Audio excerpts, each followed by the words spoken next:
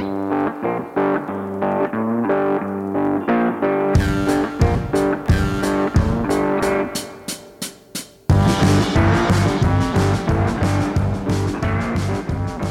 today's Reasoning Through the Bible, we're going to have part 2 of an informal conversation we had discussing Dr. Michael Heiser's book, The Unseen Realm. You can find more of Dr. Heiser online, where he has a rather long video series explaining the same book, plus his works are out there. Dr. Heiser has taught at a Bible college and seminary level, and he's an advocate of what's called the Divine Council. This, again, today is part 2 of an informal discussion that Steve and I had when we were first learning about Heiser's work and discussing it, trying to evaluate it. And if you didn't hear part 1, I'd encourage you to go back and listen to that, because it gives some overview of why we had encountered it in the first place. But today we get into much more of the details of Heiser's doctrine and some of the questions we have. And so we'll go ahead and listen to today's discussion, and then I'll come back at the end and do a wrap-up. Yeah, I know. She's wanting you. We'd build audience members if we bring the dog in. Seriously, we would. We'd bring audience members if we brought them into the podcast. We can call her our producer. Yeah. Heiser question. Can I ask a Heiser question? Oh, yeah.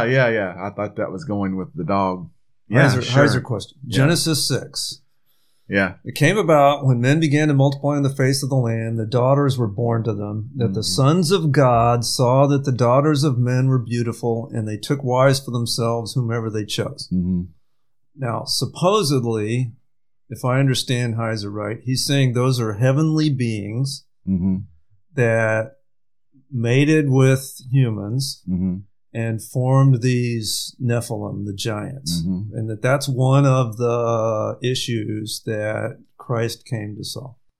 And these go ahead. heavenly beings, these sons of God, are those supposed to be the same as, like in Daniel, the Prince of Persia, that over each country, or at least the 70 nations, or whatever he says, there's some nations that have heavenly beings behind them, and that Yahweh was the one behind Israel, and that these heavenly spiritual beings that are behind these nations are those, the quote-unquote sons of God that mated with humans. Is that what he's saying, that those are the same thing?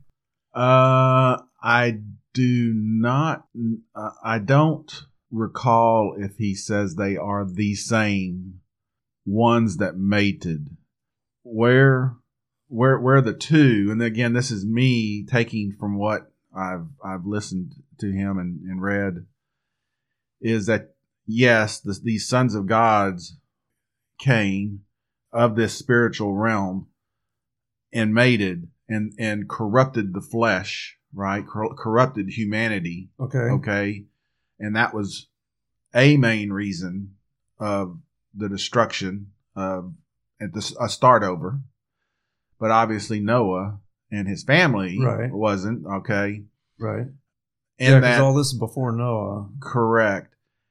And that the disembodied spirits, or these sons of God, or the disembodied spirits of these offspring, are what later, when you come into the New Testament, are the demons, okay? Now, I don't think he's emphatic on that.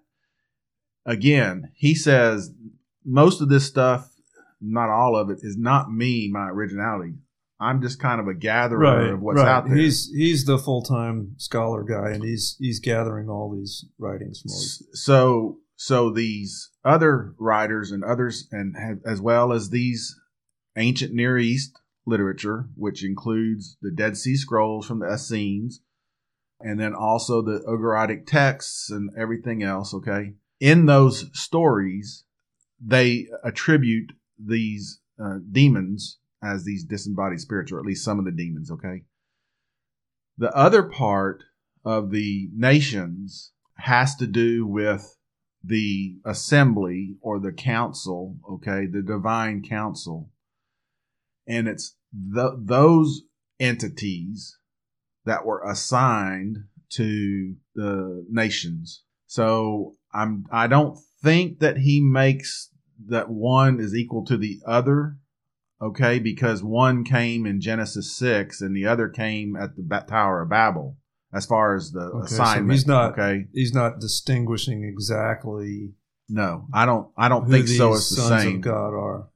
No.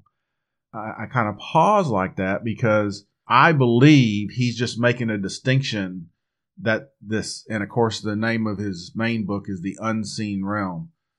There is these divine beings, divine meaning created spiritual, they created by God, okay? And it's not limited to just angels. We know that there are multiple types. There's cherubim, seraphim, right. There's angels, messengers, okay? And we right. got some descriptions of some of them, Gabriel and Michael, and the different things they have war, and they warred with this prince of Tyre, they warred with this prince of Persia. Right. And so he has kind of gone back again to the ancient Near East texts and the Dead Sea Scrolls as far as an explanation. And this is what was the knowledge of the people at the time of Christ's coming amongst Israel. It was their mindset, and also the mindset of the writers in the Old Testament. Now, this other person I sent to you, Ken Johnson, I don't know hardly anything about him. I just ran across him, but he's, for what I've seen of him, he's just the scholarly guy who's kind of done the same thing, where he's just gone out and gathered all these different texts, and his website is BibleFacts.org. I haven't gone to it, but I've seen a couple of these YouTube stuff. And he has just kind of brought it in, and he brings in the narratives on the other. Now, both him and Heiser, they both say, this is the canon. This is it. You don't add to it. These other texts, the Dead Sea, from the Essenes and the Dead Sea Scrolls, the Essenes and the other Ugaritic texts and stuff, those are basically historical documents. It adds context. It's context. And some of it's good. Some of it's ridiculous, like the 4,500, foot, okay? 3,000 cubits tall is what we're saying these things are. Right. So, and that's kind of one reason why I sent that one. I don't know if you watched it or not, but the one with the Ken Johnson, he explains on the Book of Enoch. The first Book of Enoch is the one that the Essenes had. Then there's the second, third, fourth, fifth, and sixth. And even Heiser said it. Those are the ones that are heretical and were added by other people through the years, other guys, okay? And they're named the second book of Enoch and the third book of Enoch, but they're after the fact and they're heretical. Okay. They're Gnostic, okay? Yeah. And so they're not to be. So the first book of Enoch is the ones that they say is a historical. And part of Heiser's argument, and Johnson's too, is that it's referenced by Jude. It's referenced by Peter. There's others. The book, Johnson even goes, this book of Jasher, it's referenced somewhere in the Old Testament. Yeah. So they're saying what Johnson specifically says at some points is that these were known books. They're being referenced by them. No, they're not. They're not scriptural. Right. So they're just saying it adds context, and there's, here's the backstory. Correct. So yeah, go ahead. Sons of God. Yeah. Saw that the daughters of men were beautiful. Yeah. So I'm just struggling with, when it says sons of God, are those supposed to be good beings or bad beings, or do they have free will? So according to Heiser, yes, they do have free will. They were assigned, on these ones that with the women, no, they didn't have good intent. Okay. And they have free will because they came and mated with the daughters of men and taught them according to some of the ancient Near East document, Ugaritic descriptions and narratives, taught them how to beauty themselves, make up and do their hair and all that, make themselves even more beautiful, how to wage make instruments of war. Right. Those are the sons of God that did that. So they had evil intent. They brought evil. But see, without all the backstory into the world. Yeah. Without all the backstory, if I just were to, just as a dumb Bible reader, see the term sons of God, I think a positive sense. Right. I don't think of a negative sense of the sons of God. Right. I never thought of a demon, for example, as somebody that would be called a son of God. Right. I always thought of it in a positive sense. Right. And if there's these heavenly beings that then turn evil, mm-hmm. and I guess there's nothing heretical, I guess, by this idea of God creating another heavenly being that had free will that could choose. Mm-hmm. I just struggle with what God would do as far as they ultimately have to be judged, mm-hmm. right? Mm-hmm. I mean, just like us, sin is sin, right? Whether it's in an angel or a human, and so that was one question, right? And if Heiser's not making a distinction or not clarifying rather who those are, then it kind of answers the next question, which was again over in Matthew, where Jesus is tempted by the devil offers him all the kingdoms of the earth. Well, it would seem like he'd have them and to offer, or the temptation would be empty, right? Yeah. And so if the devil has them, then either these beings are under the devil or something. Correct. Because you wouldn't have, so now you've got God in this council, quote unquote, with demons, or at least sinful beings, right? Mm-hmm. And that was the idea I was struggling with. I would seem like if this council is God getting together around the conference room table with them every so often, that they wouldn't be sinful. Because if they were sinful, I'm struggling with the idea of God being able to just deal with them at all except in judgment. You understand where I'm going? Yes. The idea was this council is a council. It's not just a group, right? It's named council in the ESV. It's divine council. I think in the NASB, it's the assembly. Okay, so they would interact with God. They're around God. But much like when Jesus is telling the disciples, when in the kingdom, you're going to be in a council, in an assembly, ruling over the 12 tribes, okay? And I'm going to be the king, right? And you're going to be the but those are all good. Those are all good people. Correct. The only other I think of, the other possible, I guess he could be mentioning, remember the beginning of Job? Satan appeared before God. And the sense I always had on that is there's like this parade in front of God. It's your turn to go, like a military inspection or something, right? The general's here. He's going to inspect the troops. Mm-hmm. And so that was the impression I got from the first part of Job, is that Satan didn't have a choice, where it's inspection time and Yahweh's going to look at you and, okay, where you been? Mm-hmm. And so it's not like they were equals at all, right? God at the beginning of Job is clearly in charge. Right.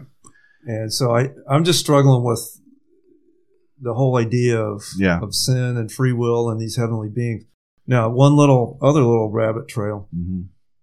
Aquinas taught that angels had free will, but only at the point of creation. Now, where he got this, I have no idea. But what he taught was that all the angels made a free choice, but it was at the point they were created, and then at that point, their will is fixed to the point where a demon could not today repent and choose to go follow Christ.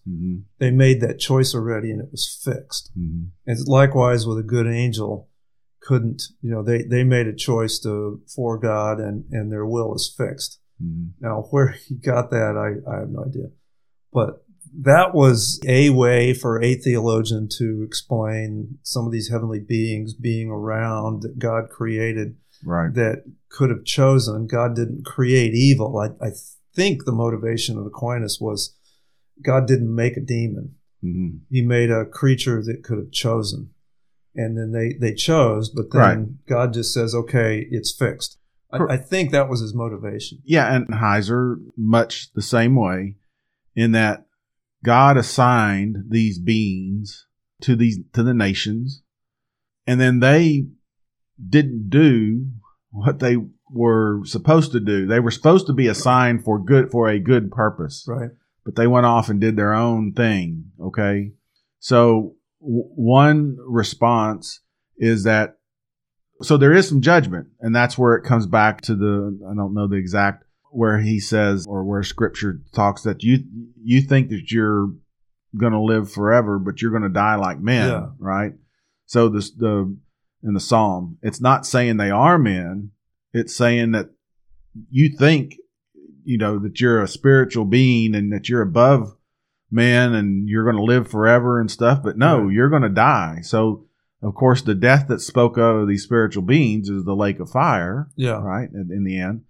Second thing is, as far as God or evil in the presence of God, we do have that story in Job, and we know that Satan is there. Now, Heiser, he doesn't say emphatically, well, that's not the main antagonist, Satan, that's talked about in Revelation and other throughout. He just says, this could be, by the word Satan or Satan, means the accuser. And it could be because when he's asked, he says, what have you been doing? He said, I've been going out throughout the earth looking at people. And Heiser, one of his deals, said, this could be, that's that particular being's job. He goes out and he looks. And so when it's called Satan, the accuser, doesn't necessarily mean it's the devil, right? And but he doesn't say that it couldn't. He's just making I believe he's kind of making the case of, we think of one antagonist, right, Satan, and supposedly his other dominions of fallen angels that have gone with him. But I think Heiser has broadened that, and he's trying to broaden it and saying there's a spiritual realm, but there's more of these that have kind of other things that went on, right? Like the ones that were assigned to the nations and then they went corrupt, and like the ones, the son of gods that went and mated with women and things. So it's not just one antagonist. There's a lot of antagonists that are taking place. Now Satan, the one that we're going to look at today, that tempted Jesus, right, is the main one, obviously.